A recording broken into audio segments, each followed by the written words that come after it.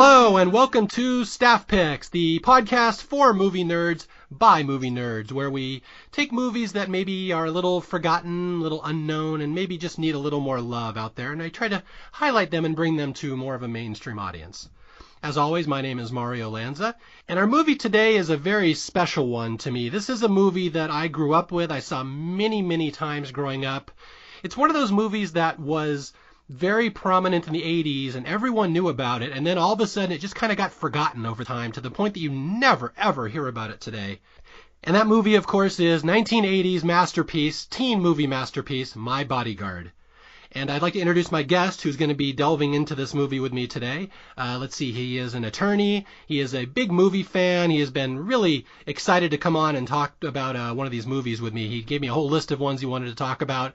We kind of narrowed it down. We finally got one, My Bodyguard, that we both know and love. So I'd like to introduce my guest, Mr. Jay Framson. Hi.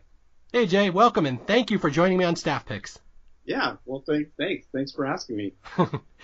Okay, for people who may not know what this movie is, this is going to be a little different than some of the other movies I've done so far. I've done a lot of comedies. I've done a lot of suspense horror movies.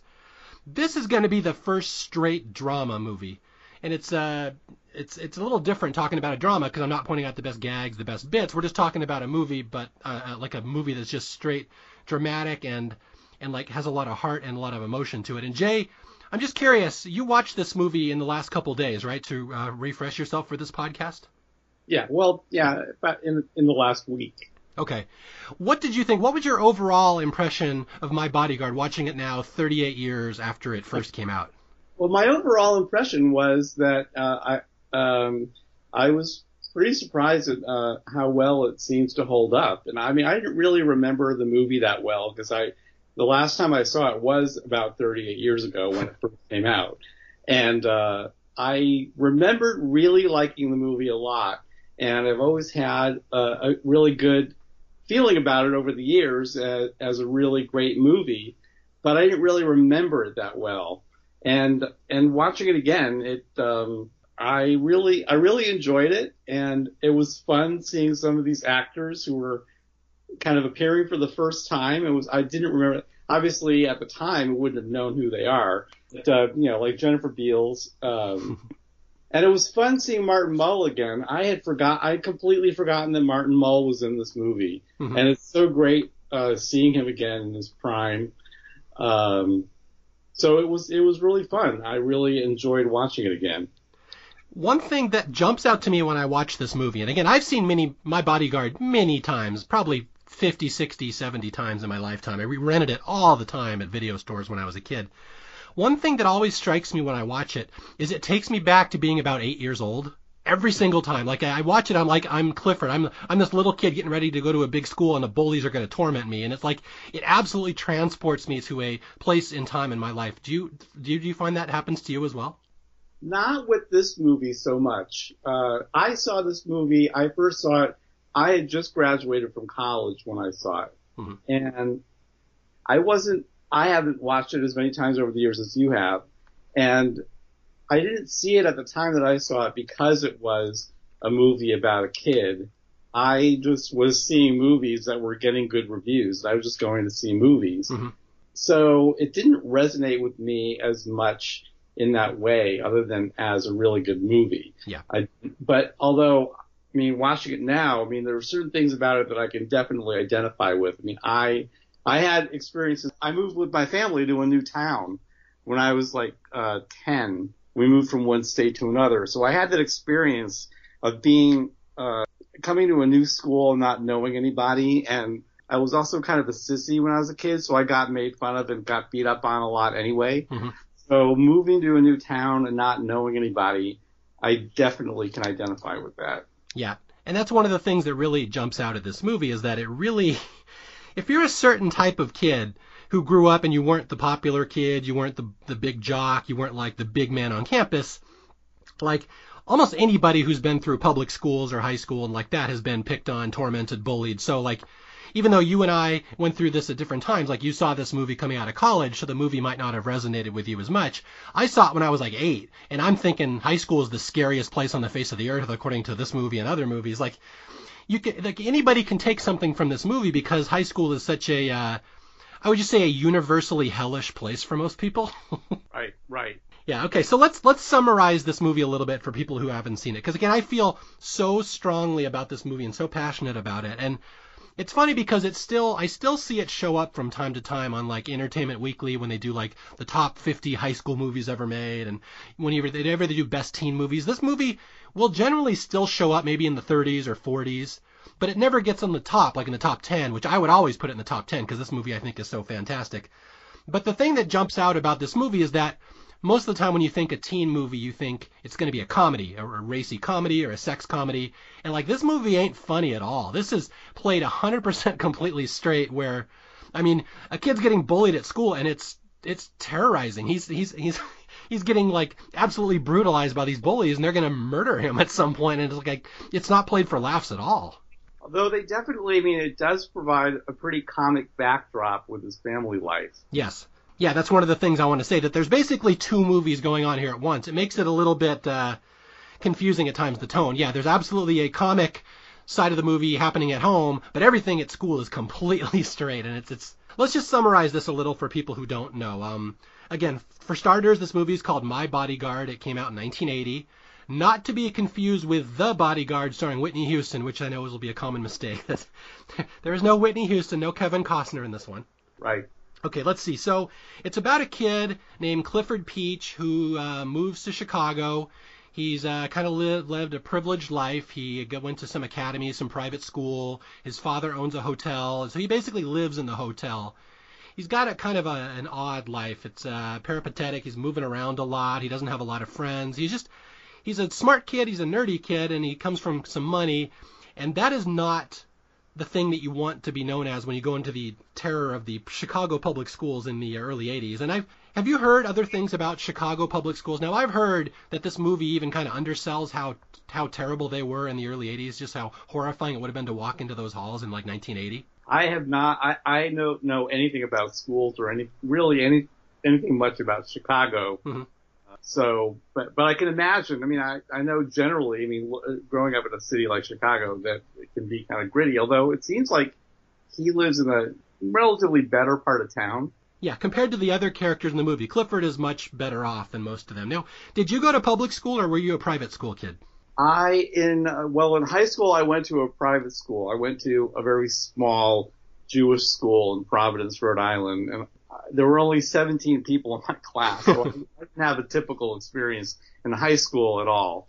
In junior high school, I was in public school in junior high school, and that was, a school with thousands of kids. Now, again, you said you were bullied in, like, junior high. Did you, like, live your life in terror like a lot of kids do going through school and during that era, during those years? Yeah, I did. I mean, it was kind of schizophrenic because on the one hand, I was kind of there were certain kids who kind of terrorized me, and on the other hand, I was kind of like, I was this kid that excelled at a lot of things. So I was in the school play, and I was in the school band, and I was on the school newspaper, and so I was doing all these things, but those things didn't endear me to some of the elements in the school who were picking on me. So but yeah, I mean, there were definitely, I definitely hated going to school because I had a couple of friends, but overall I was kind of like tormented by some of these kids in the school. Yeah. And it's funny how universal that is, because you're a good, 10, 15 years older than me, and it was like getting bullied in school. And really that's half of what, like public education is in America growing up as a kid, is learning how not to get the crap kicked out of you in school, especially if you're a boy. Now, I'm sure it's different for girls. I'm sure they have bullying as well. I'm not a girl. I don't know. But as a boy, like, that's like half of your life during that age in the junior high and the high school years, figuring out who the bullies are and figuring out how not to get noticed by them. And that was a big part of my life too. And my strategy was always just lay low and make sure I draw no attention to myself ever, because there's always the one kid in the school, as we see in this movie, that Matt Dillon plays just a fantastic villain who, like, they're not playing him for laughs. He is going to he's going to beat the crap out of Clifford at some point, and it's not going to be funny. It's going to be behind the lockers when the teachers aren't there, and it's a very real threat. And again, this is just something I think is so universal for people your age, people my age, people 10 years younger than me, 20 years younger than me, people in school now, that it's just, that's just such a major part of growing up for a boy. It's like, find out real quick who the bullies are and how best to avoid them. Yeah, and I think the movie, one other thing that it really shows well is how you can't rely on the teachers or the administration or the vice principal or whoever to save you. You got to make it. You got to navigate all this on your own. Mm-hmm. You can't rely on the people in the school to help you because they're just going to get you in more trouble. Yeah. And in the defense, again, the teachers aren't played as uncaring in this movie. They think they are helping. They think they, are watching out for the kids, but a bully's going to get you. That's the thing. If a bully wants after you, they're going to find you and corner you at some point, and the teachers can't be there at all times. So, and that's just the real terror that Clifford lives with in this movie, and we're going to get into the storyline here a little more about that. But yeah, so anyway, so Clifford, the new kid in school, he's showing up in Chicago. He's played by an actor named Chris Makepeace, one of my all-time favorite actors, and I'm just going to go on a little aside here. Are you familiar with Chris Makepeace other than from My Bodyguard? No, and I know that you've mentioned online that you loved him from Meatballs, which yes. I saw Meatballs. Okay, yeah, Meatballs is another movie we're going to talk about here on Staff Picks down the road, and it's just Meatballs is such a sweet movie disguised as a sex comedy, and again, Chris Makepeace just stars in that movie. I think it was his first movie, and he's got so much heart, and he's got these big soulful eyes, and you believe everything he says. And then he made Meatballs, and then he did this movie, My Bodyguard, and then he did some other stuff, and then he really just kind of dropped out of acting and disappeared in the 80s. But he's one of these guys I always remember, like the king of the teen movies. Like I always think 70s teen star, late 70s teen star. You put Chris Makepeace in something and you're going to believe it. Like, do you find yourself really rooting for Clifford in this movie?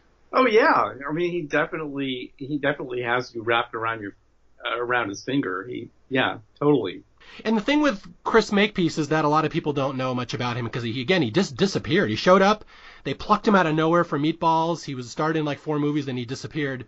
But like he was just this unknown Canadian kid. They just pulled out of nowhere. And what's fascinating about this movie in particular, My Bodyguard, is that he is playing a character who is basically his own age, and that's something you don't see in a lot of teen movies. Usually you have a 20, 25-year-old playing a teen. In this movie, I think Chris Makepeace was literally 16 years old playing a 16-year-old. And it's one of the things, the realism and the grittiness of this movie is that, I don't know if you knew this, Jay, but every single teen actor in this movie, every teen character is played by a teen actor. Everybody's playing exactly their age. That is kind of surprising because there are a couple of people we'll talk about later who they don't look like they're teenagers. Yeah, they don't. Yeah, Adam Baldwin in particular. Yeah. But yeah, it's just fascinating to see. Yeah, there's 3 things I would really point out about this movie that make it special, even before we get to the storyline, is that A, all the teen actors are played by teen actors, and a lot of them are like first and second timers, like Matt Dillon and Chris Makepeace and Adam Baldwin. These guys are kind of plucked out of nowhere. And the other thing is that, as my wife always points out when we watch this movie, is that like none of the teens have like their hair all made up. Nobody has makeup on. Like it looks very realistic. They all look like real kids. It doesn't look like Hollywood kids at all. Is that something that you noticed as well when you're watching it? I didn't notice it, but now that you mention it, I definitely agree with that. But it didn't. I guess because they were so natural while I was watching it, I didn't really even think about it. But yeah. They definitely all look very realistic. They look like teenagers. Yeah, perhaps that's something you notice more on your 70th or 75th viewing than maybe your second. Right. But as my wife, we watch this all the time, and my wife always will comment on Joan Cusack. Because again, this is Joan Cusack's movie debut, and she's like 14 or 15. And she's kind of goofy looking. She's got the world's worst hair. It's frizzy all over the place. She's got braces. She's kind of chunky. And my wife always looks at her and says, that poor girl. I can't imagine what it was like being Joan Cusack as a teenager. And you see it in full display in this movie. Yeah, I couldn't believe that when I first saw her. When she was on camera, that, oh my God, that's Joan Cusack. Yeah, it's funny, and that's the third thing I wanted to point out about this movie is that it's very much set in Chicago, based in Chicago, filmed in Chicago. Like the opening shot, you see Clifford riding his bike. It's, what is that, Lakefront Drive? Are you familiar with Chicago geography? I think that is Lakefront Drive. I'm vaguely familiar with it. Okay, and yeah. I was assuming. That's where I was assuming. Yeah, we're going to get yelled at by someone from Chicago if we're not right. We're both West Coasters. Please forgive us if we're off on Chicago geography. But yeah, the movie's set in Chicago. It's so Chicago it hurts in a way. But what's funny is that they just took a bunch of local Chicago stage actors and threw them into the movie, and that's one thing that makes it really interesting. You got Joan Cusack, whose I think father was a acting coach or grandfather, I forget. So Joan Cusack shows up in here. You got Tim Kazurinsky, who was later on Saturday Night Live and later in the Police Academy movies. He shows up as a union guy. You have George Wendt from Cheers, who's a Chicago guy, showing up here. It's really funny to see all these just Chicago local actors showing up in bit parts in their first movies. Right, yeah. George Wendt just is kind of like almost like a cameo. Yeah. And then Jennifer Beals, you mentioned her earlier. For a lot of people who don't know, she was the girl in Flashdance. And she shows up in this movie as just some local Chicago high school kid. She's not credited. She doesn't show up, but she's there. If you look for her, you can see her. She's sitting next to Joan Cusack in a lot of the scenes. Yeah, she's very recognizable.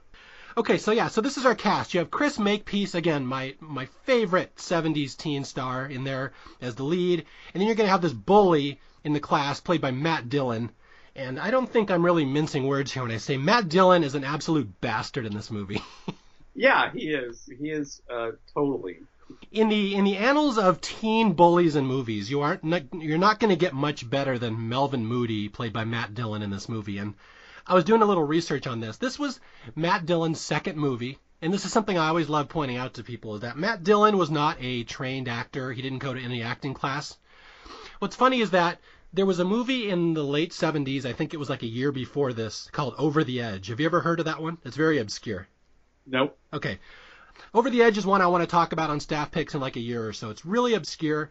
It was just about these kids in a small town rebelling against the parents and all the authority figures and basically starting youth riots. And the star of that movie was a very young kid named Matt Dillon.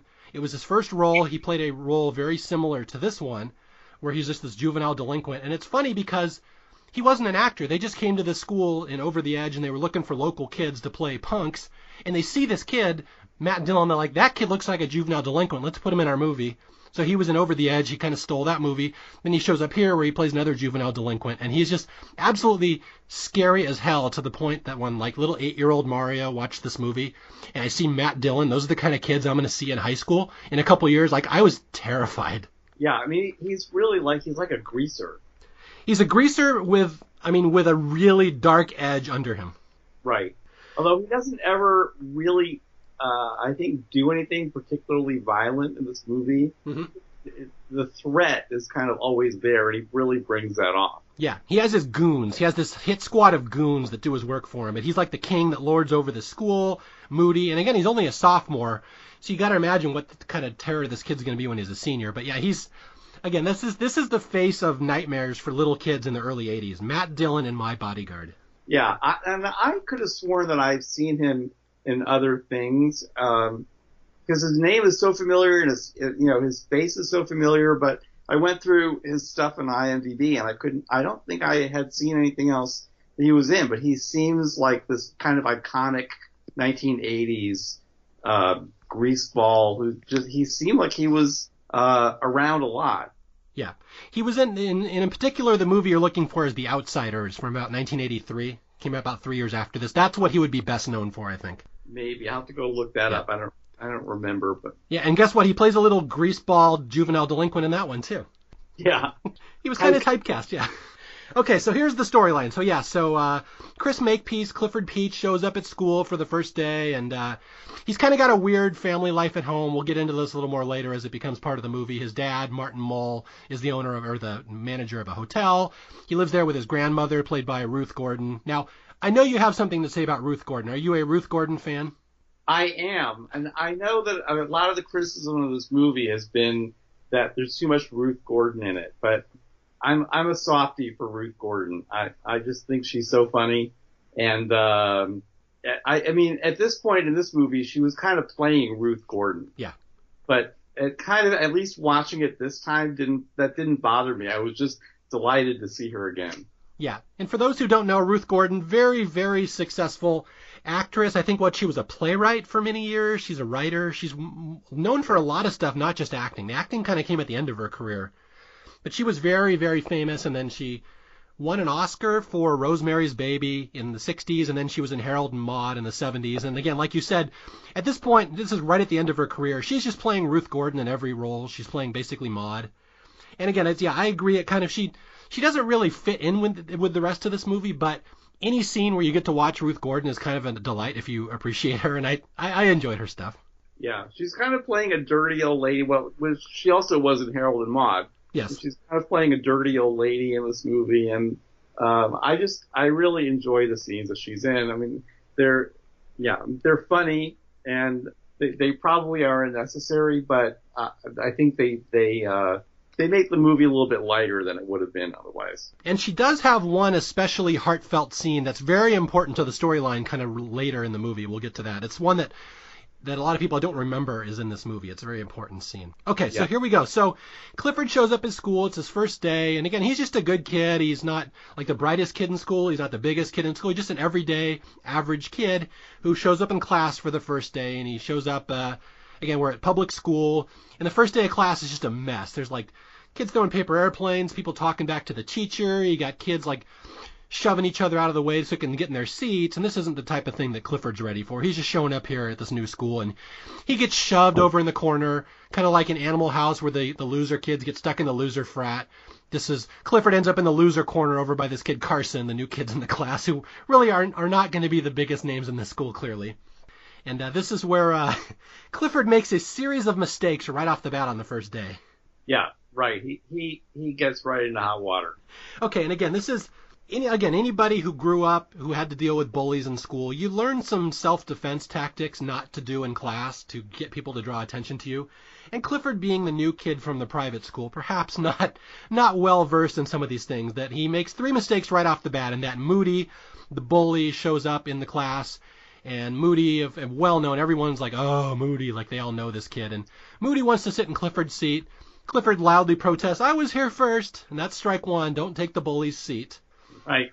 And then what's step 2 here is that they call Clifford's name and role, and his name is Peach. Clifford, Peache, Peachy or Peach, which strike 2 is don't have a name that's easily made fun of by the other kids. Right. And then step 3 is that somebody makes a joke about Melvin, his nickname is Big M, and Clifford says, oh, is that BM for short? And strike 3 is don't openly taunt the bully on the first day of class. So admittedly, we're kind of going into the Ralph Macchio school of the Karate Kid here of don't antagonize the bully on the first day, but Clifford didn't know that, and he's already made an enemy right off the bat.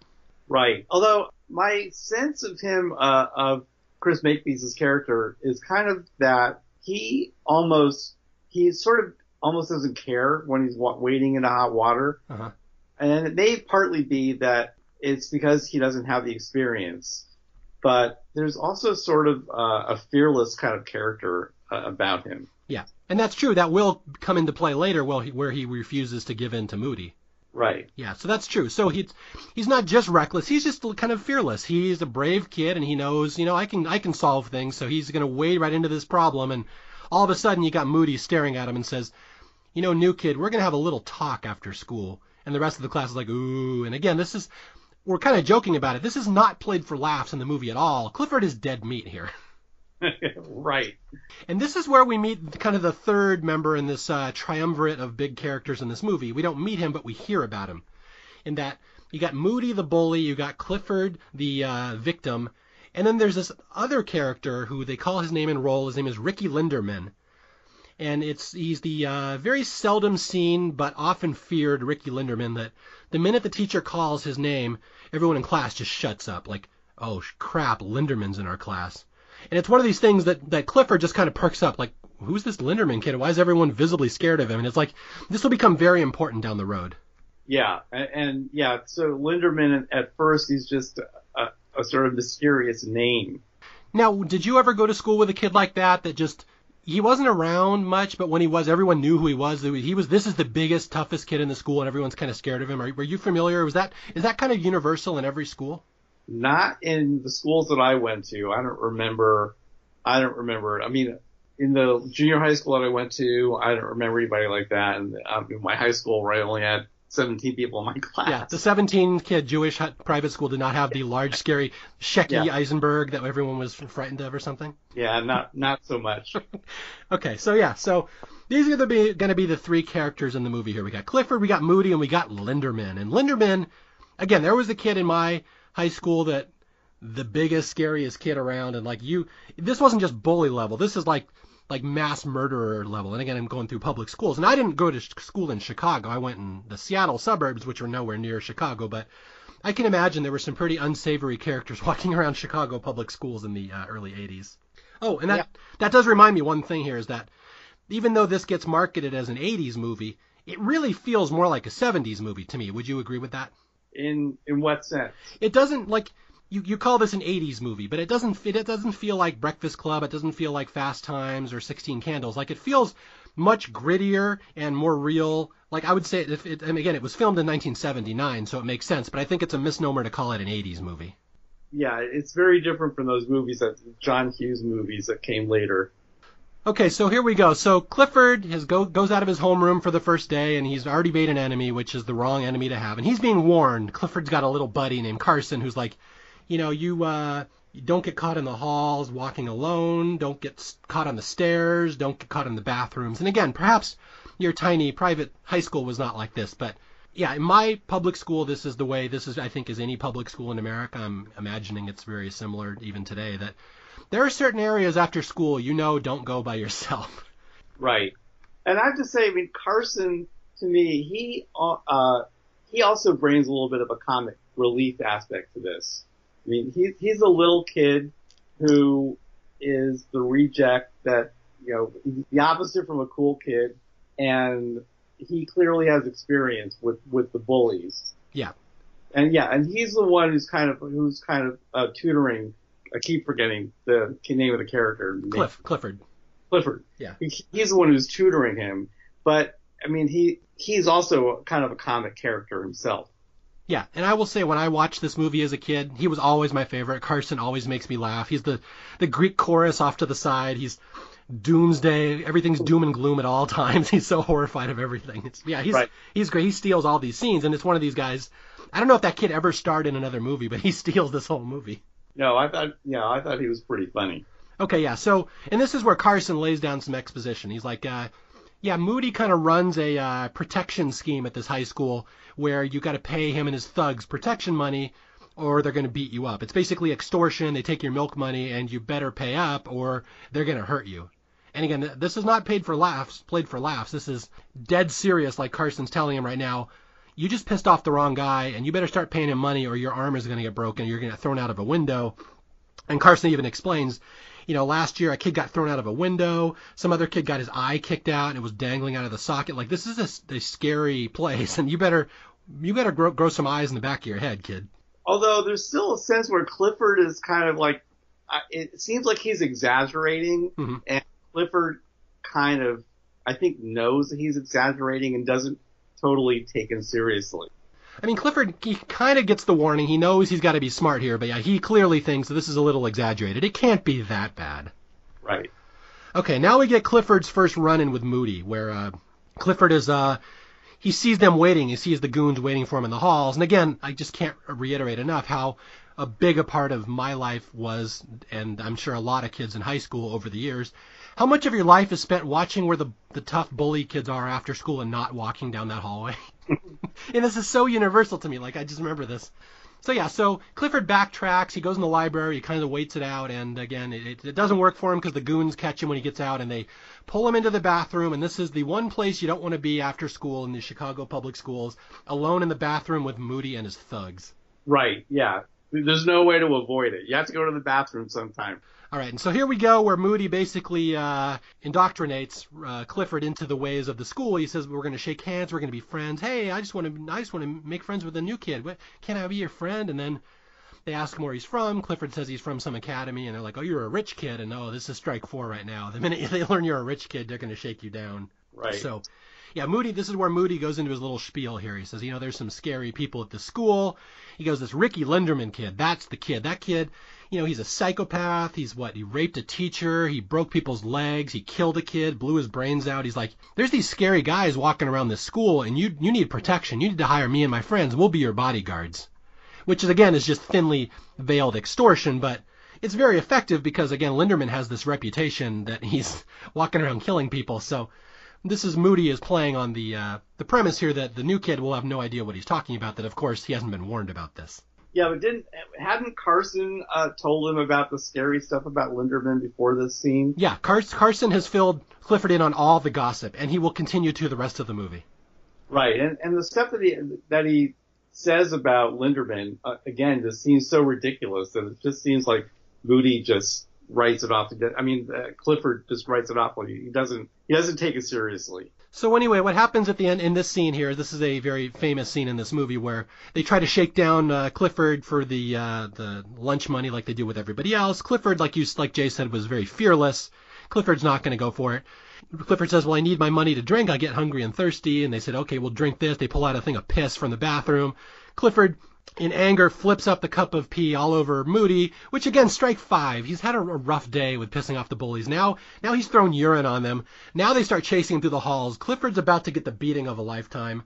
He runs through the halls. He gets down to his dad's limo waiting outside, which, again, you're getting picked up at school in a limo at public school. That's really not a good idea. But Clifford just barely escapes with his life, and they're taunting him, and he drives off. So Clifford's first day of school could not have gone any worse. Yeah, right. Okay, so we go back to the hotel, and again, I always kind of like this part of the movie, that Clifford lives in the hotel with his dad and his grandma. They live up in the penthouse, which is kind of a cool way to live, I guess. It's great. I mean, it looks like a great way to live. I mean, he has people, when he comes in with his bike, he has somebody to take his bike. They show him eating dinner in the kitchen of the hotel. The chef is waiting on him, and it seems like a pretty good life. Yeah, absolutely. Even though his grandmother is hot to trot and is flirting with every single businessman down in the lobby. But for the most part, the life is pretty good. He's a little lonely, but again, he's got his little good life here in the hotel. So basically his dad finds out what happened to Clifford at school, that he got bullied, and the dad's like, well, son, again, Martin Mull. Well, we should talk about Martin Mull here. You are a big Martin Mull fan, I take it. I am. What is he better known for people who may not know? What is Martin Mull's claim to fame aside from being the dad in My Bodyguard?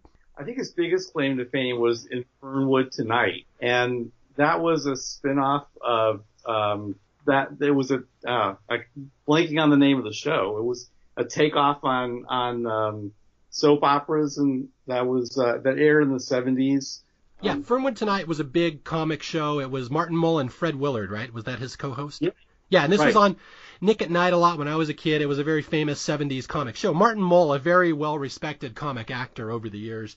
You'll see him in a lot of other movies in the 80s showing up. He shows up in Mr. Mom, just one off the top of my head. But yeah, so he plays Clifford's dad here, and he's like, well, Clifford, I heard you got bullied, but I took care of it. I called the principal. And Clifford's like, oh, crap, which is the worst thing for you to do, is for the dad to call the principal. Exactly. Yeah, thanks a lot, Dad. Okay, so Clifford goes back to school the next day, and his dad has spoken to the principal. So both Clifford and Moody get pulled into the principal's office. And again, I have to say, the principal is legitimately trying. He's telling Moody, I know what you're trying to do, but since there was no damage done, I can't really suspend you, so you're just going to get a week's detention.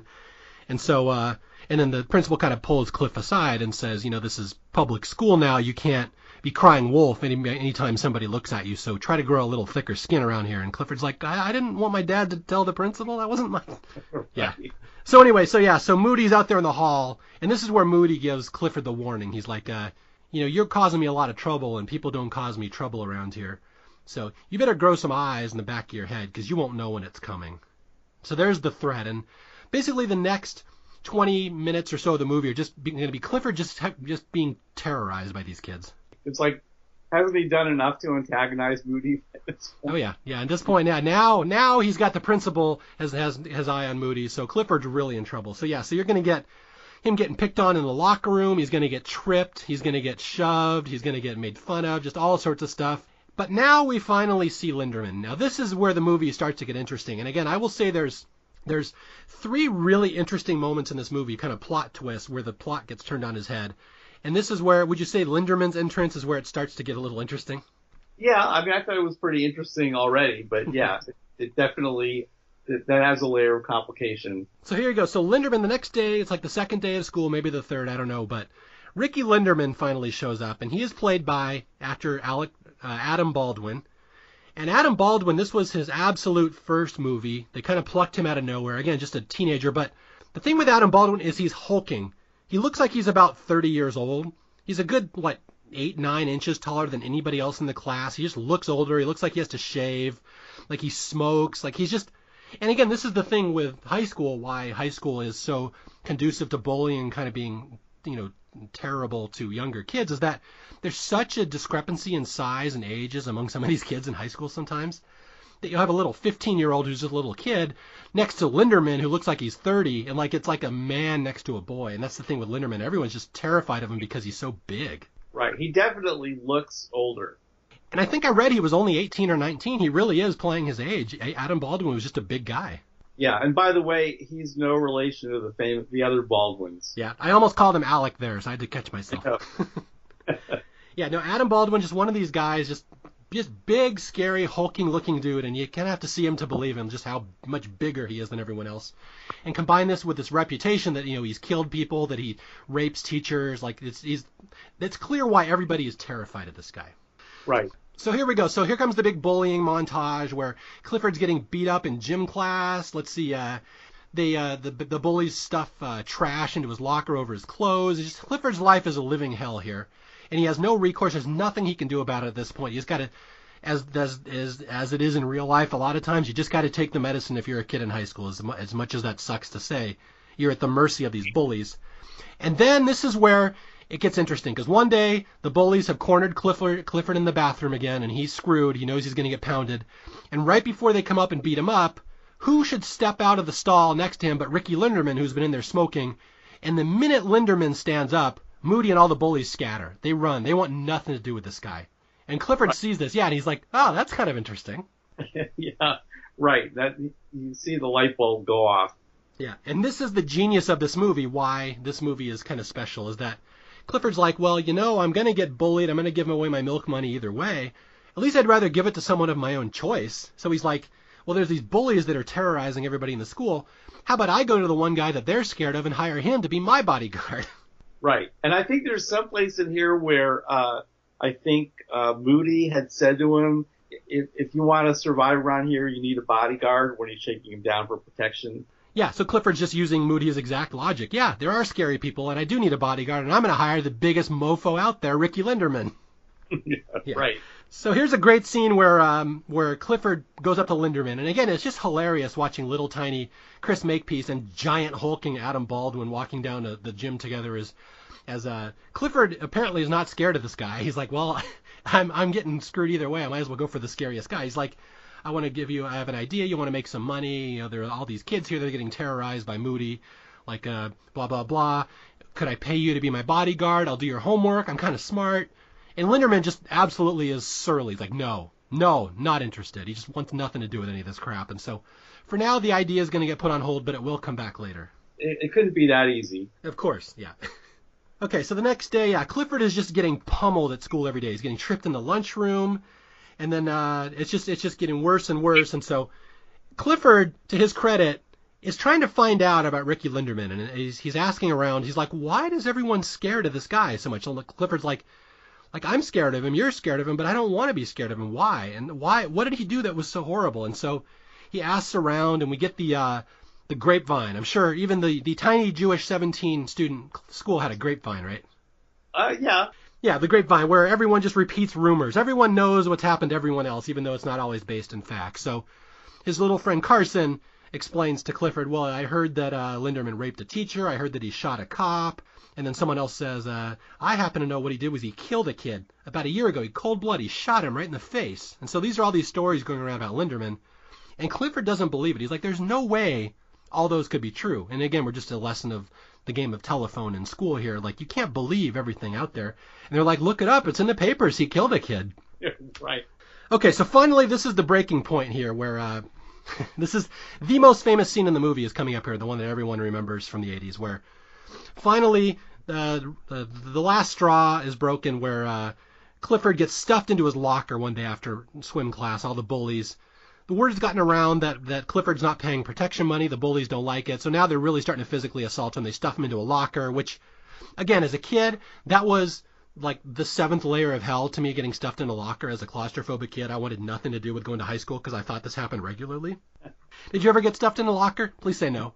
No, I can't say that. Okay. I ever had experience. So, well, I'm curious. You said that what did they do to you? Because you said you were kind of like the sissy kid, you did things you excelled and it didn't go over well. What exactly did the kids do to you?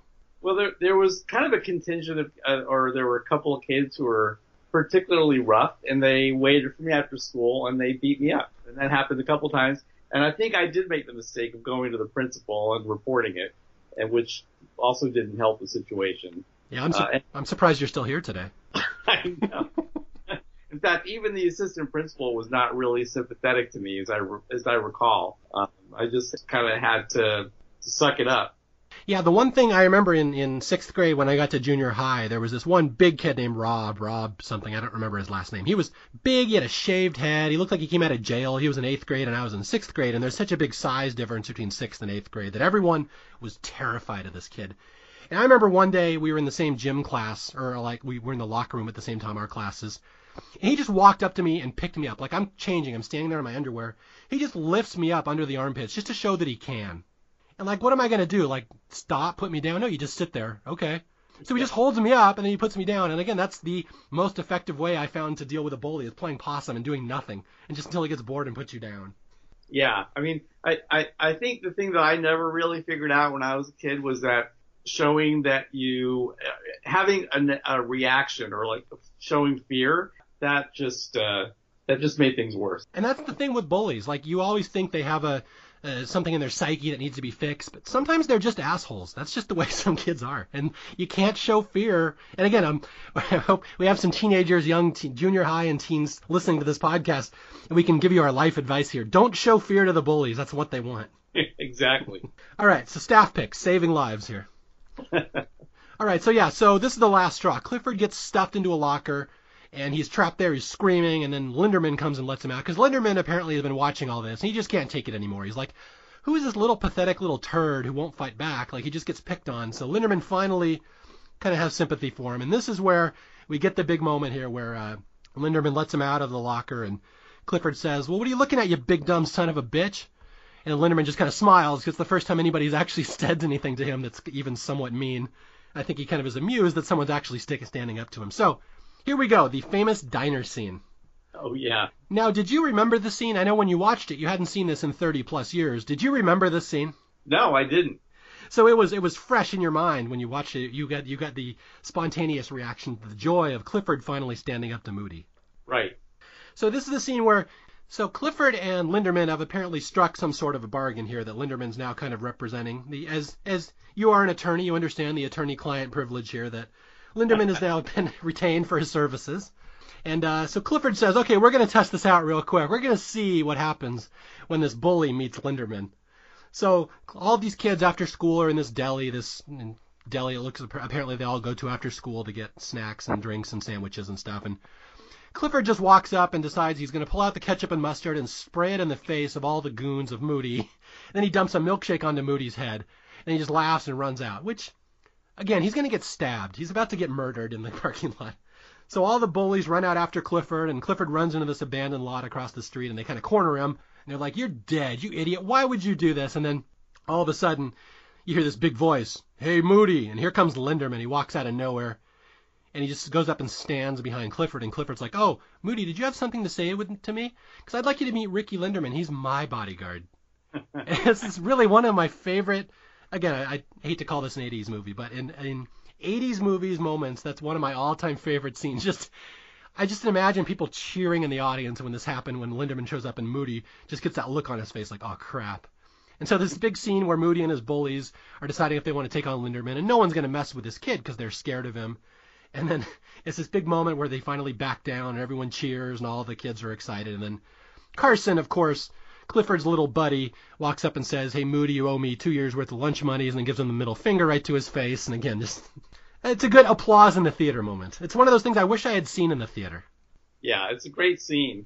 And Joan Cusack is like all her reaction is really funny too. Like she's impressed. Yeah, she is. That's the thing. Cliff is now the cool kid on campus. He hired Linderman. He is now the big man on campus, and this is a big thing. And again, in theory, this should be the end of the movie. Like, he solved his problem. He's hired the bodyguard. He's given kids my age going into high school in a couple of years an idea. Wow, someday when I go into high school and I get bullied, I can just hire the bigger, scarier kid? How cool. Right. Yeah, but we're going to get some plot twists in this movie. It gets really complicated here. It's not as simple and feel good as you think it's going to be. So after the bullying, after the big moment, the showdown with Moody, Clifford's walking away with Linderman. He's like, that was great. That was awesome. Now we got him right in the palm of our hands. We can do whatever we want. And Linderman, again, is not just a stereotypical movie character. He's like, are you done? Like, is the pony show over? Like, are we done showing me off and pretending that I'm your friend? And Clifford's like, well, I thought we were friends. And he's like, sorry, you thought wrong. So Linderman is very complicated here. He has done a nice favor for this kid, but he doesn't want to be friends. He's got some issues going on, and we're gonna catch the darkness in Ricky Linderman's soul real soon here. Right. Now, I'm curious, how much of this movie did you remember? Did you remember this whole subplot coming up the next 30 minutes with Linderman's backstory? No, I really did not remember very much of the specifics of this movie at all. Yeah. Other than, I remembered him being his bodyguard and kind of coming to his rescue, but no, I didn't remember the details about his life.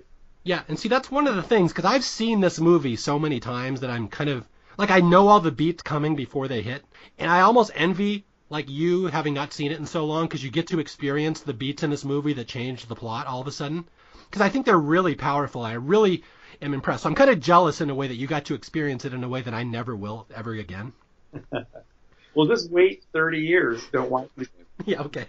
In 30 years, that's right. We'll be coming back to watch this. So now Cliff is very confused about Linderman. Like, what's wrong with this kid? Why is he so messed up? So he goes to his teacher. He's got a teacher, Mrs. Jump, I think her name is. And this is actually one of my favorite scenes in the movie. And again, I've seen this movie so many times.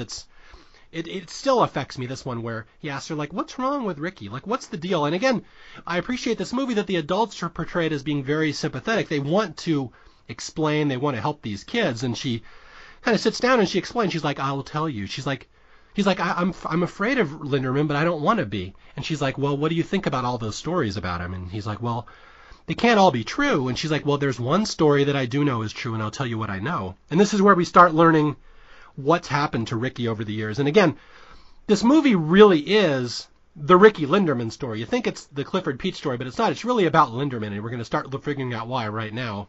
The teacher says, well, you know, a year ago, he had a younger brother, and the younger brother was playing with a gun, and he accidentally shot himself, and he killed himself, and Ricky was the one, when he came home, he's the one that discovered his dead brother's body. And she's like, and I don't think he's ever recuperated from that, and I think that's what's happened to him, and that's all I know. That's the only thing I know that's true about him, that he's having a hard time dealing with his dead brother. Right, which is actually that's what everyone thought. That was true as far as what everyone knew. Yeah, exactly. I mean, they've all exaggerated it, say, well, Ricky killed him, Ricky's killed kids. Everyone knows that there was a dead brother, but they don't really have all the pieces. And again, it's just like the game of telephone, how it works in school, that, well, Ricky must have killed this kid. And so Clifford's like, oh my God, this kid he discovered his brother's body? Like, this little 9-year-old kid? Like, what kind of torture must this guy be living through that he was the one who discovered the body? Right. Yeah. Yeah. So Clifford's going to make a concerted effort here. Now he's really trying to be friends with Linderman. Like, he starts sitting next to him in the cafeteria. Linderman wants nothing to do with him. Linderman is just not ready to interact with other kids anymore. He's way too wounded. He's way too hurt. And he keeps telling Clifford, you know, the show's over, get lost. Like, I'm not here to put on a show for you, which is like, if you start watching this movie from Linderman's point of view, you kind of get it. Like, stop holding me up as this mascot. I'm just some kid. I don't want to be anybody's hero or anything. Yeah, I just happen to be bigger than everybody else. Exactly. Although there's one little funny moment here that I have to point out. I don't know if you caught this, where Clifford is just trying his best to get Linderman to like him, to entertain him, to do anything. And at one point he sees Linderman smoking in the hall, and Clifford makes a little joke. He's like, you got to be careful. Those things will stunt your growth. And it's just this deadpan silent when Linderman looks at him. And what's the cutest thing is that, you know, Clifford laughs at his own joke. He does this little Steve Martin move where he moves his fingers and starts dancing around like one of the wild and crazy guys from Saturday Night Live, which I think is so cute because that's exactly what a kid in 1980 would have done after a joke, is do his little Steve Martin impression. It's just one of these little time capsule moments. Did you catch that in the movie? I did. I actually wrote that down on my notes, and I was hoping that I was going to be the one that was going to mention that. Oh, sorry, I stole your thunder. Yeah. You should have paid me protection money, Jay. Yeah, right, exactly. But, no, I did. I actually wrote down. He does a little Steve Martin move. Yeah. So there you go. Just a little time capsule moment where that's what a kid in 1980 would have done after a joke that he thought was especially funny. His little Steve Martin punchline. Okay, so Clifford is absolutely fascinated by how I'm going to get Linderman to like me. I want to learn more about this kid. I want to be his friend. Because, again, Clifford doesn't have a huge plethora of friends. It's not like he's got friends dropping out of the sky. Like, I could use a friend, too. So there's a long scene here where he follows Linderman home. And Linderman walks home. And Linderman lives in, like, the seediest area of urban, gritty Chicago. Like, when you're watching this, are you just horrified that a kid would live in this area? Yeah, they're like, I couldn't believe that there was this whole area that was such a bad neighborhood that was right just within walking distance of the school. I mean, I don't even say it's walking distance to the school. Linderman probably walks about an hour and a half or so. Oh, right, that's true. Yeah, so Linderman's just got a terrible life. I mean, he comes from a broken family. His brother's dead. He lives out in the ghetto. Like, he's just taller than everyone else. He's scary. No one likes him. And you can just see Clifford just getting more sympathetic as he walks further and further into the ghetto to Linderman's house. And this is where, after a little chase scene, Linderman kind of grabs him and is like, "Why are you following me? What's your point? What's your problem, kid?" And Clifford's like, "Well, I just thought we could be friends." "Well, we can't." And then this is where Clifford pushes him a little. He's like, "I know what happened to your brother. It could have happened to anyone." And Baldwin just snaps. I mean, Ricky Linderman's like, "Drop it!" And so this is the one thing, like Clifford's really pushing the line here, kind of pushing Linderman about his brother. And this is where Clifford just basically pleads helplessness at this point. He's like, "I know you don't want to be friends, but I'm trapped here in the middle of the ghetto. I don't know how to get home. How do I get out of here?" And so Linderman's like, "Fine, come with me." And he's like begrudgingly. And so this is where we go to the motorbike scene. Now, you have to have remembered the motorbike. This is one of the most iconic parts of this movie. Did you remember the motorbike from your first viewing? No, I didn't. Oh, good. Yo, wow, it was like watching it all new for you. I'm excited for you. It was. Okay, so Linderman takes Clifford to his garage. He apparently the one hobby that Ricky has is he's restoring this old motorbike. And it's kind of heartbreaking because when Linderman explains it, I've been working on this for a year. I kind of been building it out of parts I found in junkyards and stuff. And if you kind of do the math in your head, you realize he's doing this about since the time his brother died. And this is like his way of coping with the world. He's got this little motorcycle. It's the most important thing in the world. So it's like kind of heartbreaking the more you think about that. Yeah, that's true. That hadn't occurred to me. So he's showing Clifford this bike, and he's all proud of it. And he's like, "Well, it doesn't work. There's this one part I've been looking for like months, and I can't find it. They don't make the cylinder anymore." So this becomes the one thing that Clifford and Linderman are going to bond over, this bike. And so there's this big montage scene of them going to different junkyards and looking for parts and looking for the cylinder. And this is also one of my favorite scenes in the movie. I just kind of wrote down here, this was a neat scene where they're just kind of bonding. It's about 15 minutes of them just talking and bonding about their lives. And Clifford explains how his mom died in a car crash, so he doesn't really have a stable nuclear family. And then Ricky, of course, his family is devastated since the brother died. So they kind of have some things in common here. And that's one thing that stood out to me here, that they actually have some things in common despite their obvious differences. Yeah, that's true. And you know, as the scene is going on, Linderman is kind of, the ice is breaking more and more. Yeah, you can just see Linderman kind of thawing. He has not clearly talked to anybody about his dead brother ever. He hasn't had a friend in who knows how long. You can just kind of see him warming to Clifford because Clifford's kind of broken too. And it's just neat seeing two people coming together and forming a friendship that are both damaged. And then we get this neat moment where Clifford actually finds the cylinder that will complete the motorcycle. And there's this really happy moment where Linderman goes, "Yes!" and he holds it up, and it's like the first smile he's probably done in a year. And we get this really cool montage of the two of them riding around the city of Chicago on the new motorcycle. And again, this is one of the more iconic scenes. I remember My Bodyguard was always shown on HBO and cable TV back in the 80s and stuff. And this was the scene they would always show. They always showed them riding with Clifford Peach's hands in the air in triumph. So this is a really neat moment. Yeah, and even though it's got some weird, goofy 70s music in the background to it. Yeah, the music in this movie, the soundtrack is a little odd. I hate to use the word dated. I always say that Dated just means, well, this movie wasn't made for you. Well, of course it wasn't made for you. It was made for a 70s audience. But yeah, even by 70s standards, kind of the music in this scene is a little weird. Yeah, it was. The music was a little bit distracting at certain times in this movie. Okay, and here's the scene I was talking about earlier, where Ricky and Clifford are like friends now. They've bonded over the motorbike. They've apparently talked about the brother. You know, Ricky's starting to make peace with all this, and this is a really sweet scene where Ricky gets dressed up. I don't know where he had the nice clothes, but they dress him up and they bring him over to Clifford's hotel so they can have dinner. And there's a really sweet scene here. And again, even if you've seen this movie 70 plus times like I have, this is one that always kind of sticks with me with Grandma, with Ruth Gordon when they're talking. You know which one I'm talking about? With where she reads his palm. Oh, yeah. And I didn't take notes about this scene. I've forgotten about this scene. Okay, yeah, there's a scene where they're at dinner, and Ruth Gordon's doing her little Ruth Gordon shtick. I can't impersonate her. She's so distinct the way she talks, but she's doing her little flirty, flighty old lady, and then at one point she decides she's gonna read Ricky's palm, Ricky Linderman's palm, and she pulls it down and she starts telling him about his lifeline and about his love line. Oh, you must be an intellectual, and he's like, oh, I think that maybe is in the future, man, which is kind of funny.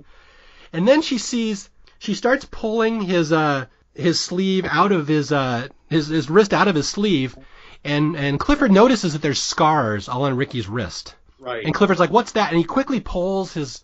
And the implication, they don't really spell it out in the movie, the implication is that Ricky has tried to kill himself multiple times. And the grandma, Ruth Gordon, catches this. She sees it. Right. She's like, don't worry, just relax. She's like, you're among friends. And she really gets... That's the one time that she stops being goofy grandma, and she becomes like Maude from Harold and Maude, where she's all wise and all seeing. And she's like, Ricky, you're among friends. Just let go. We're here to support you. And then she says... I see your lifeline, and this is the line that almost makes me tear up when I hear it. She says, you're going to live a long time, Ricky. You are very good. You are very valuable. And it's like she sees right off the bat this kid's hurt and troubled, and she says, you have value. We appreciate you here. And it's really a nice little moment here. Yeah, it's a very tender scene. Okay, so here we go. Now we're going to get the second plot twist. The first one is, of course, Clifford hiring Linderman as his bodyguard, and now we're going to go for the second plot twist, which is where... Okay, so everything's good, and the good guys have won. They've stood up against Moody, and they're all having lunch in the park. And now Moody, the bully, shows up, and he comes over to Ricky and Clifford as they're eating one day at the cafeteria. And he's like, oh, hey, guys, I just want to let you know I have a friend I'd like you to meet. Come on over. And so Moody calls over this guy, Mike. And Mike comes over. He's got the shaved head. He looks like he's fresh out of jail. He's got tattoos and stuff, I think. And Moody's like, this is Mike. He's my bodyguard. And you can see the look in Clifford's face like, oh, crap. Now, this guy, Mike, was he actually a teenager? I don't think he is. I think Moody went out and hired some guy in a motorcycle gang or something. There's no implication he's a student. He's just some guy that Moody hired to beat the crap out of Linderman. Yeah. And so this is a really tense scene, and I just wrote and circled in this, like, this is a tough scene to watch. As a kid, I hated watching this scene. This is very painful to watch. This whole scene where Moody and Mike start picking on Linderman, and they start taunting him, like, oh, I heard you killed your brother. You got away with it, too. And so they're going on the brother thing, and Linderman just sits there. Linderman is not used to people standing up to him, and they're taunting him and picking on him. And then Mike is like, you gonna hit me? You so tough? You gonna fight me? And so they're just picking on Linderman, trying to get a fight out of him. And Linderman is terrified. You can kind of see it in his eyes. He's never had to fight anybody before. And so Linderman's first instinct is to leave. He gets on his motorcycle to ride off to go home because he's not a fighter. And this is where they just are absolute bastards to him. And this is, again, as a kid, this scene would almost make me cry. And to this day, I even hate watching the scene where Mike punches Linderman, knocks him over, and then they take his bike and start just punching the crap out of it and breaking it. And then Moody thinks, well, we'll do something even worse. We'll take this bike this kid has spent the last year of his life restoring in honor of his dead brother, and we'll dump it into the water. So they take his motorcycle, they smash it, they dump it into the water, and at the end of the scene, Linderman has been absolutely humiliated and embarrassed and hurt in front of everybody, and he just runs off. He just could not handle this. Yeah, it's so sad. It is very sad watching this scene. Especially, you just want to tell Linderman to just fight back. And that's the story of the movie. You have to fight back at a certain point, because even if you're the bodyguard, they'll just find someone bigger and stronger and meaner, and he'll come bully you now. Right. Yeah, it's just a horrible scene, and like even Clifford's like, what was wrong? Why didn't you fight back? And Linderman just looks at him, and like Linderman clearly has never fought in his life. He's not a fighter. He's just a big kid. So he runs off, and that's kind of the end of Linderman. We're not sure what's going to happen here. And then Clifford is worried about him. Clifford goes looking for him. He's like, where did Ricky go? Goes to his house. The mom's all worried. She's like, I haven't seen him. He should have been home. We're worried. Where'd he go? And like, so it's very scary here. Like, what did Linderman, where did he go after he was just publicly humiliated?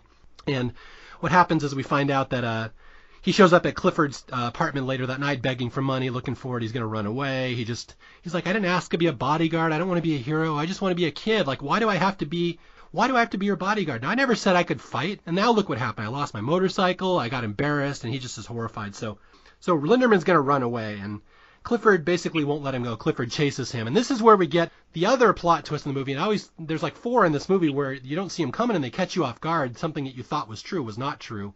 And this is one I really hope you didn't remember, because I hope you were caught off guard by this. The revelation of what happened to Ricky's brother. Yeah, no, I didn't remember. Yeah, so here we go. So Clifford kind of finally corners Linderman. He's like, look, it's not your fault that your brother died. That could have happened to anybody. That wasn't your fault. And Linderman finally reveals what happened. He's like, I didn't find him. I killed him. I shot him. And Clifford's like, Jesus. And so this is where, again, very, very powerful scene here and hard to watch. And again, it's a testament to Adam Baldwin. This was his first movie that he delivers this monologue that basically his brother was playing with a gun one day, or that he and his brother were home one day and they were playing with a gun. And there was a little scuffle. The brother wanted to play with it, and Linderman wouldn't let him, so the kid tried to grab it, and Linderman accidentally shot his brother in the head and killed him. And he's like the guilt he must live with over that. And he lied about it. He put the gun in the brother's hand, said he found him, but I killed my brother. I'm responsible, and I have to live with that every day of my life. And it's such a gut punch of a scene. Yeah, Adam Baldwin, this was really his scene. This was a great scene. He was so good in it. And these are the types of scenes that it really kind of hurts me when movies like this get forgotten and like nobody knows about it anymore. Like, there's a movie with this scene in it right here, in this monologue. And I just wish everyone could see this movie for this specific scene right here. It's so powerful. And just the look of Clifford's eyes, like, oh my God, what this kid's been through. Yeah, I was just going to say, that Chris Makepeace, his eyes, they're just so soulful when he's looking back at him in this scene. And Linderman ends the scene with, look, I'm sorry, Clifford. I know you mean well. I let everyone down. It's the way I am. Go home. And so, oh my God. So you think, is Linderman going to go kill himself now? Like, this kid is the most troubled teen in a movie ever, and he's just been embarrassed and humiliated. And you think basically that's going to be the end of the story. But we are going to have a happy ending here, luckily, because this movie is kind of taking you through the ringer on some of these revelations. And here we go. The final scene. This is one everyone tends to remember. It's a little comic-y for my tastes. What do you think about the ending here with the double fight?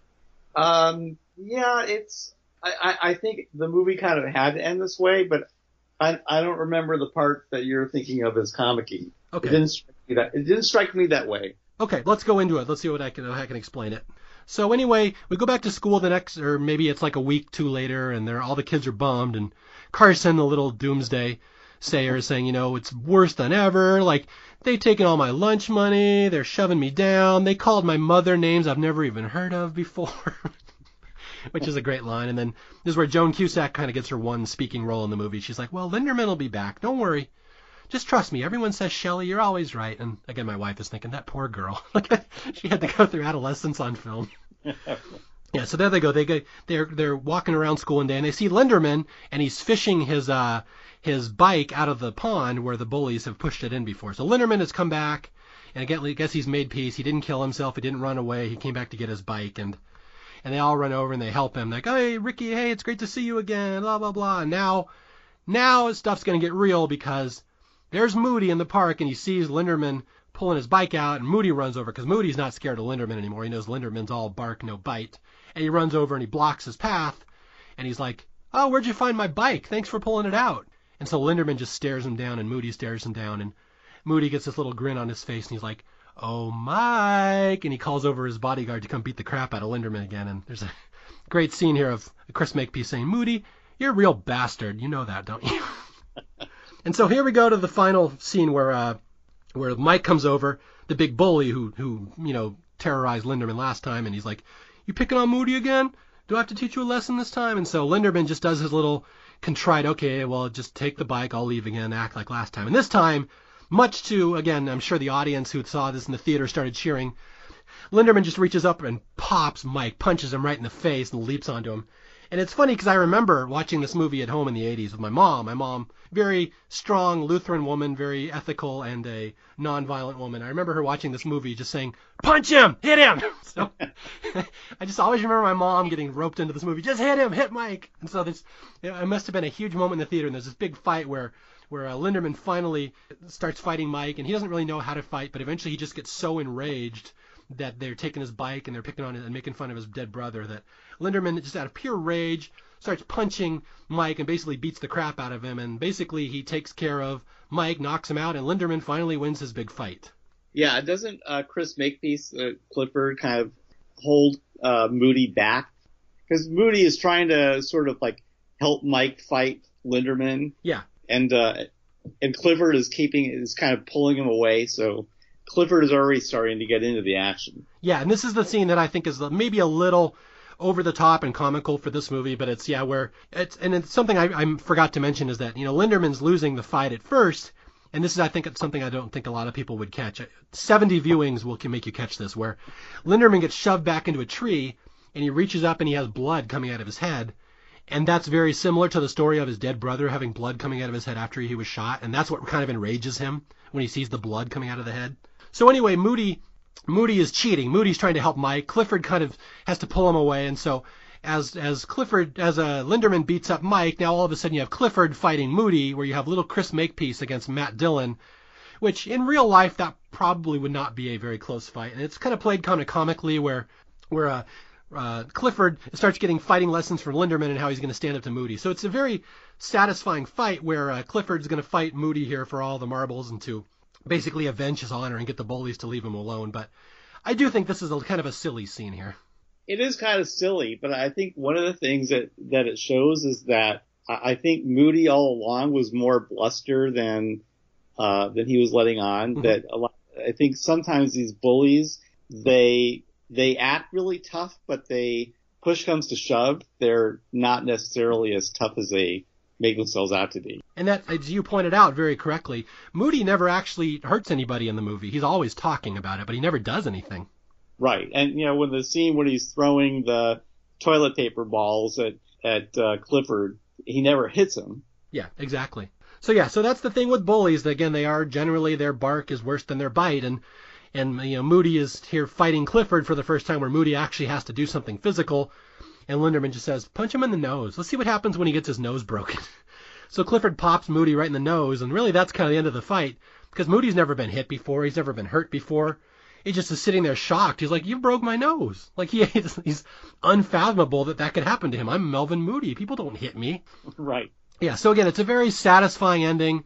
And I was reading a bunch of YouTube comments on this scene, this double fight at the end, and some people love it. They're like, it's so satisfying to see the bullies get taken down at the end, and some people saying, well, I mean, they just resorted to violence in the end. Like, weren't there better ways to end this movie? But that's kind of the reality of bullies sometimes. Like, and that's, you don't hear this talked often enough, in recent years, that for years that was always the thing they'd teach boys about in school. Like, sometimes you just have to hit them back. The first time you do it, they'll stop picking on you. So that's kind of it's not really a lesson that's taught as much anymore, but you see it in this movie. Like, sometimes that's the only recourse available to you. You just pop them once or do something right back to them, and maybe they'll leave you alone. And that's basically how the movie ends, that they've stood up to the bullies. Linderman won his fight. Clifford won his fight. They both got their self-respect back. We are to presume that the good guys are going to be left untouched for the rest of the movie, that they're going to be friends, they're going to grow. And then there's a cute little moment at the end of the movie where they're walking off, and Linderman says, Clifford, hey, you're a pretty good fighter. Like, would you like to be my bodyguard? He's like, I could pay you $1 a day, pay you my lunch money. And he basically is repeating Clifford's speech from earlier in the movie. He's like, I could even do your homework. I'm pretty smart. And then Chris Makepeace is like, not interested, just like Adam Baldwin did. And it's kind of a cute ending to a movie. And it's really at that point we wrap up one of the most powerful teen movies, and really one of the deeper explorations of friendship and myth, legend, bullying that I can think of any movie in the 80s. I mean, are there any movies you can think of that are kind of a comp to this? I was thinking about this all day, and thinking I can't really think of a movie like The Karate Kid in a way is kind of the same movie, but it's a little more over the top and cartoony. Like this is very gritty and real. Like you could see this movie happening. Can you think of any other comps? I can, and I generally didn't see a lot of teen movies. Mm-hmm. This is one of the few that I saw. I never saw Karate Kid, and I didn't see most of the John Hughes movies that came later.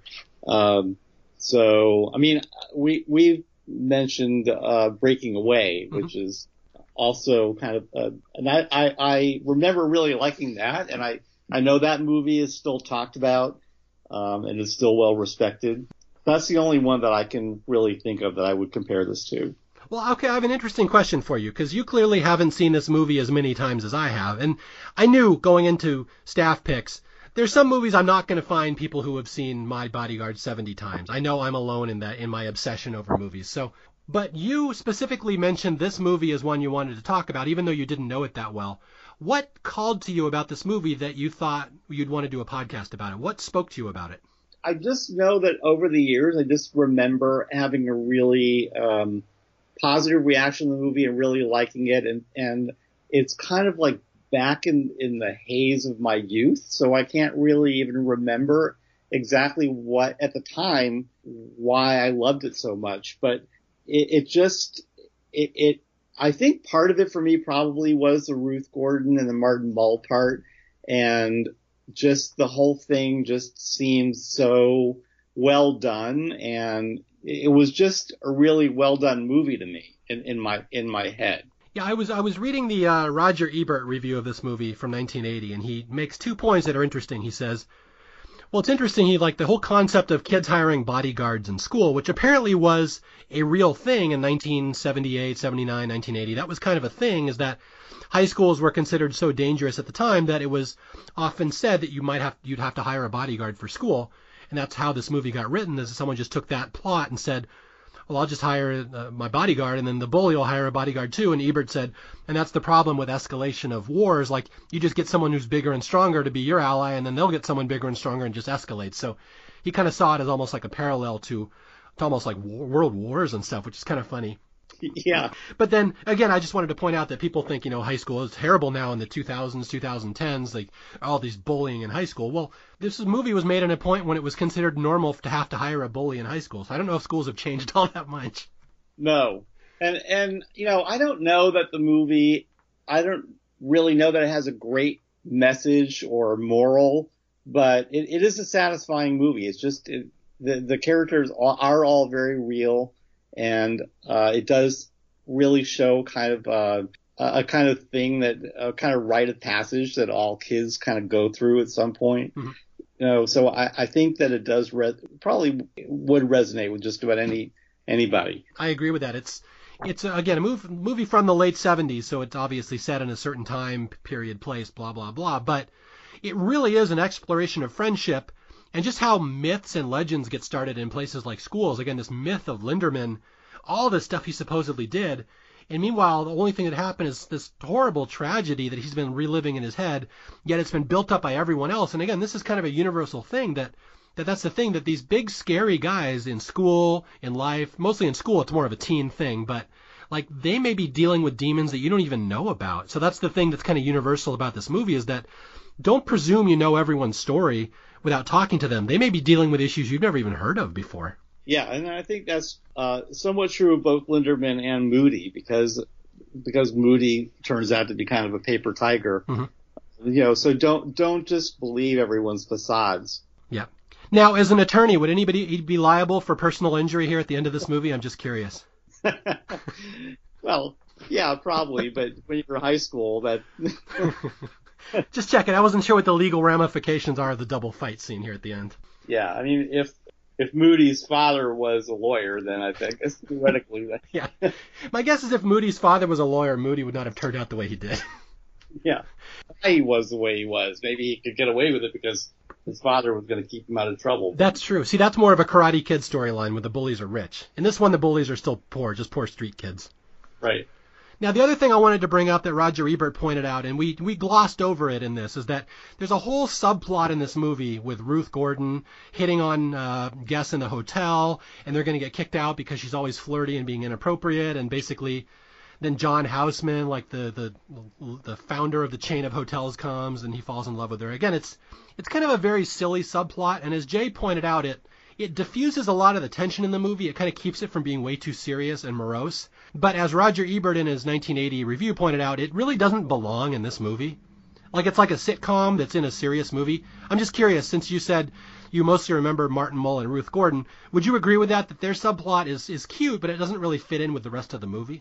Yeah, I would agree with that, but at the same time, I just think the movie would lose so much if it didn't have that subplot. I don't know what they would do. They'd have to do something to sort of create some comic relief that's going on in the background. So I think that subplot did that. It got a little bit too cute with the John Houseman thing, mm-hmm. but it needs some comic relief. And at the same time, if you're a fan of cinema or history of movies or comedy at all, I mean, how cool is it there was a scene where John Houseman and Ruth Gordon got to flirt in a movie, which is kind of cool just from a historical perspective.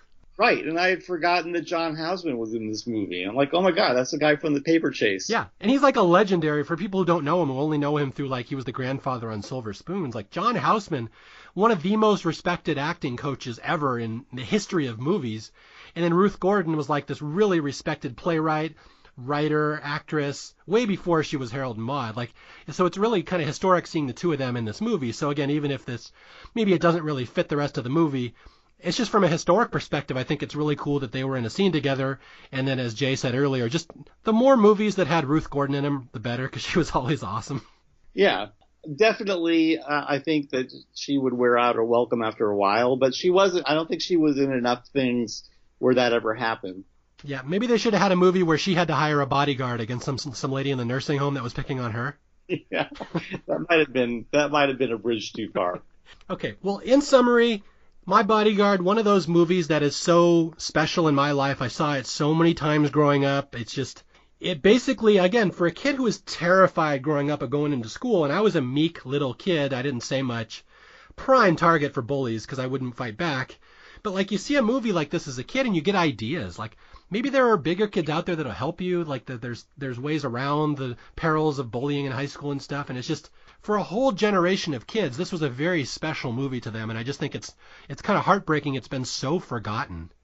And again, it's not funny. It's not sexy. It's not crazy over the top. It's just like a lot of these stars, like Adam Baldwin, Matt Dillon aren't the biggest movie stars ever. Chris Makepeace dropped out of nowhere. Joan Cusack probably doesn't even want to talk about this movie. But like, it was such a big deal for the time, and it was on cable all the time, and it was just one of these omnipresent movies of the early to mid 80s that just kind of slowly was forgotten about by sexier teen movies. So it's just one I really would like more people to see, to know about, to explore, to discover. And even, like I said, I'm jealous of Jay. He's only seen this movie twice. So he got to experience some of the emotional beats and the plot twists that I can see coming a mile away because I've seen this movie so many times. But it really is a powerful movie, and I'm so happy that we've gotten to do a show about it. Yeah. It deserves to be seen by more people. So are you going to see it again at some point in the future, or are you going to wait another 30 years and then be surprised? I'll probably wait another 30 years. I've got too many other things on my docket to watch. Your life is so much different than mine, Jay. Yeah. I'll be watching this again in a week, as always. Okay, well, again, I want to thank you for joining me. Is there anything else you would like to add here about My Bodyguard before we sign off and say goodbye to Whitney Houston and Kevin Costner and company? No, I can't think of anything else. All right. As always, again, this is Staff Picks. My name is Mario Lanza, and if you have any feedback, you can reach me at staffpickspodcast@gmail.com. You can reach me on Twitter at Mario J. Lanza, and I have a Patreon page on patreon.com/Mario Lanza, and I'd really appreciate if you'd come and join and be my patron. I got a lot of cool benefits and perks coming up on future shows in here, so if you want to be my patron, that's the way to do it. And otherwise, until next time, just remember, if you're getting picked on in school, hire a bodyguard. I'll talk to you guys later. Thank you. Goodbye.